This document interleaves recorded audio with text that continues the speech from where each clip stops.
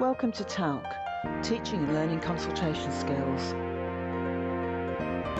This is the TALC Talks podcast, helping everyone who sees patients to improve their consultation skills, to get better outcomes, and this approach can even increase your job satisfaction.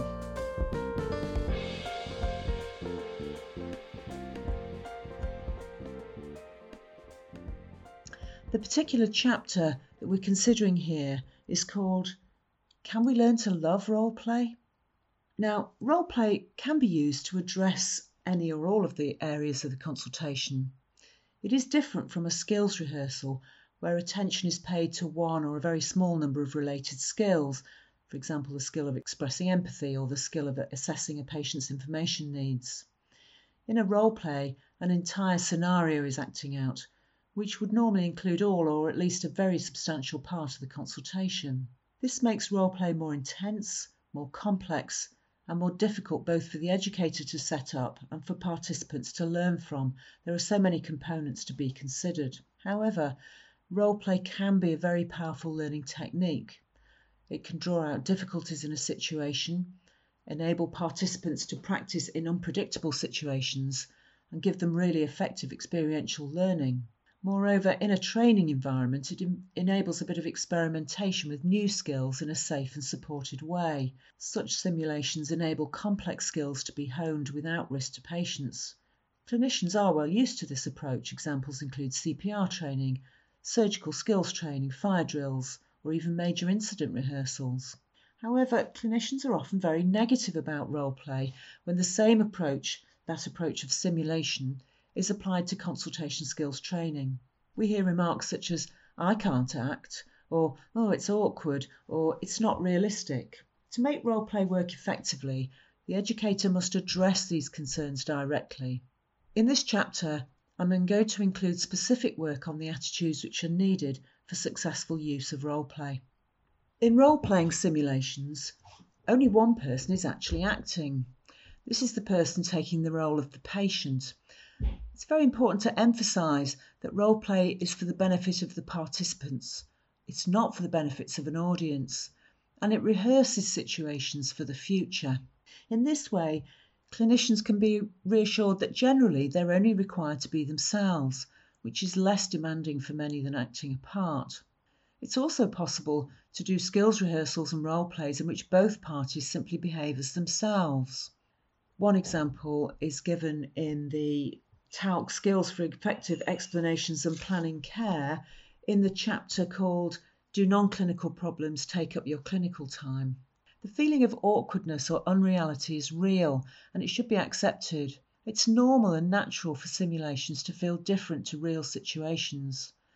But I think most clinicians would prefer not to receive all of their initial CPR and defibrillation training at a real cardiac arrest.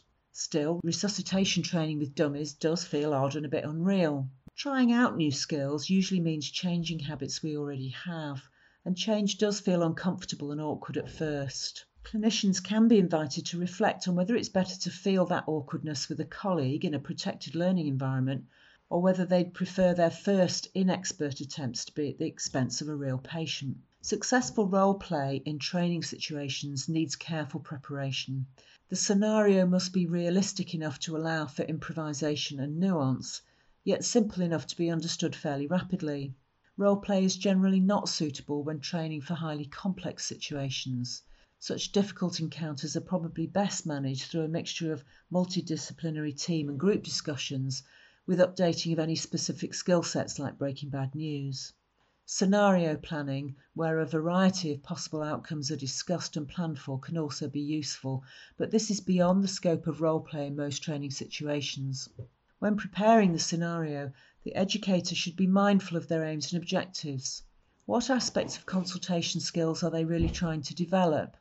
What are the specific objectives they want to see achieved by participants? These are details which will help to clarify how the simulated patient might react. Keep any other supporting information as simple and straightforward as possible. And in the written resources that go with this chapter, there are examples of role play scenarios for some different situations. The effectiveness of role play, being experiential learning, critically depends on the quality and detail of the reflection, feedback and teaching that happens afterwards. So effective role play requires, first of all, negotiation with participants to explore their attitudes to role play, careful scenario preparation, an explicit setup of the room, performance of the role play with agreed start and finish points, and debriefing to cover everybody's reflections, feedback from the educator, identification of learning needs, and teaching on the skills. A review of learning points and commitment to try new skills in subsequent consultations will reinforce the learning. And in follow-up sessions, a rapid review of the effects of the new skills will also help to reinforce and embed them. When preparing for examinations, learners quite often use cases from books or case banks, and they do role plays with each other to practice. Some learners may benefit from this approach, but generally role play is too complex for this type of learning. The feedback is unlikely to be of sufficient quality to enable development because peers have limited awareness of what high standards of consultation skills are really like. Even actors in the exams cannot give really effective feedback. Peers may be unskilled at giving feedback. However, such group work is of great benefit if it's combined to specific skills rehearsal, and there's a whole chapter about that in this module. When working with a group, the educator needs to be prepared with an appropriate scenario in advance. And there are different options. You could use a pre-prepared scenario orientated to the specific type of problem that needs to be addressed, such as shared decision making or a set of challenging telephone consultations. And there are examples given in the written resources. Educators can create scenarios or use cases that other people have written. You can also develop a scenario based on a real consultation that the learners have struggled with, and this can be combined with video analysis. Alternatively, ask the learners to create the scenario themselves, perhaps basing this on a consultation that they found more challenging.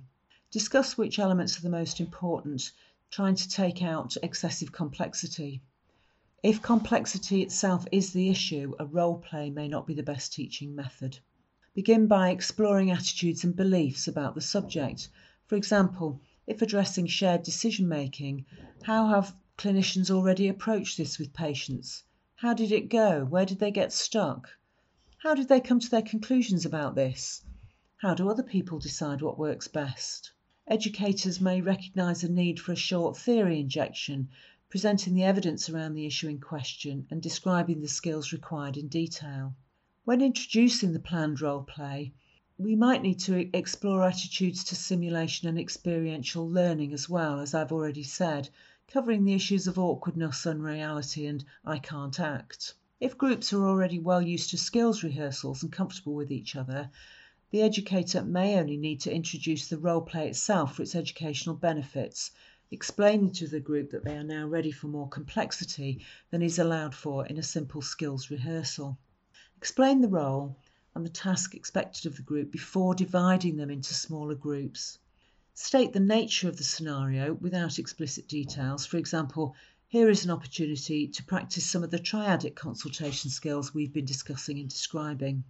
Divide the large group into 3. Groups A will be the patient, Group B will be clinicians, and Group C will be the observers. Gather all the patients, all the clinicians, and all the observers in separate huddles away from each other. Then give the patient their scenarios to read. Ask all the patients to discuss amongst themselves how they think this particular patient is reacting and feeling about their problem. What kinds of things might they say?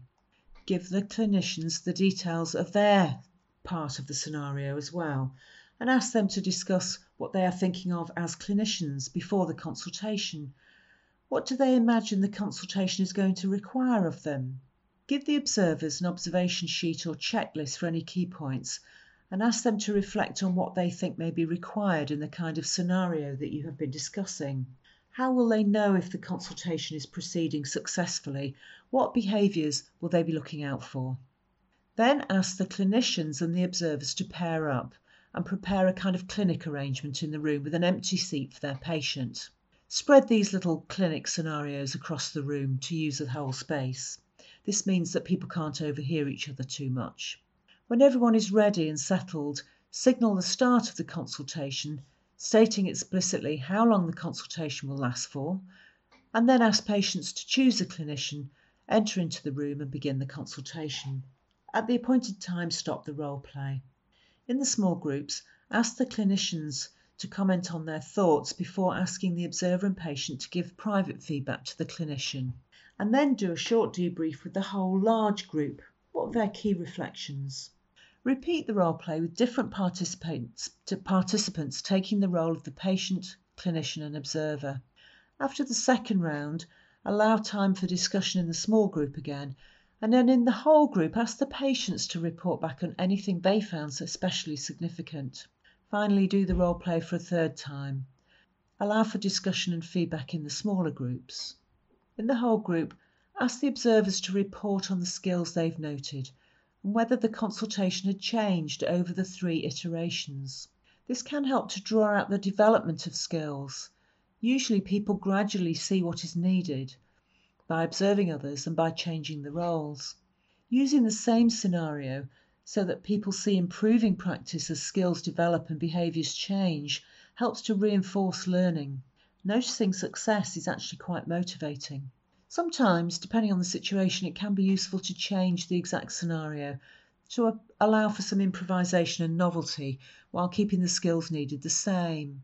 So, for example, 3 scenarios could be about a diabetic starting insulin who's worried about the effects on his job, or a parent starting methotrexate who's worried they'll get an infection from their young child, or an older person who's concerned that new diuretics will cause them to become incontinent, like what happened to my dad. In each case, the scenario is partly about the ability to explain a new medication and also about taking into account the individual patient's legitimate ideas and concerns. When the whole experiential learning episode is complete, ask people in the group to write down their own key learning points individually and then discuss them in pairs. You can ask the pairs to come together in groups of 4 to share their learning and then use those 4s to report back to the whole group. This is called a pause, pair, share approach. This creates valuable reinforcement for the participants. Before moving on, ask if anyone has any key learning that has not really been shared with the whole group. This helps to capture all the learning and expose everyone to ideas they might not have thought of yet. Make sure that participants will identify how they're going to put their new skills into action in their next clinical encounters and follow this up at the next educational session. This will give you feedback about what was learnt, create opportunities to work through successes, congratulate people who've succeeded and resolve any difficulties or misconceptions. This chapter shows the complexity of using role play for teaching skills. I must say, using a simple skills rehearsal is often a simpler way to go. This podcast was brought to you by NHS Professional Educators, making training available to all.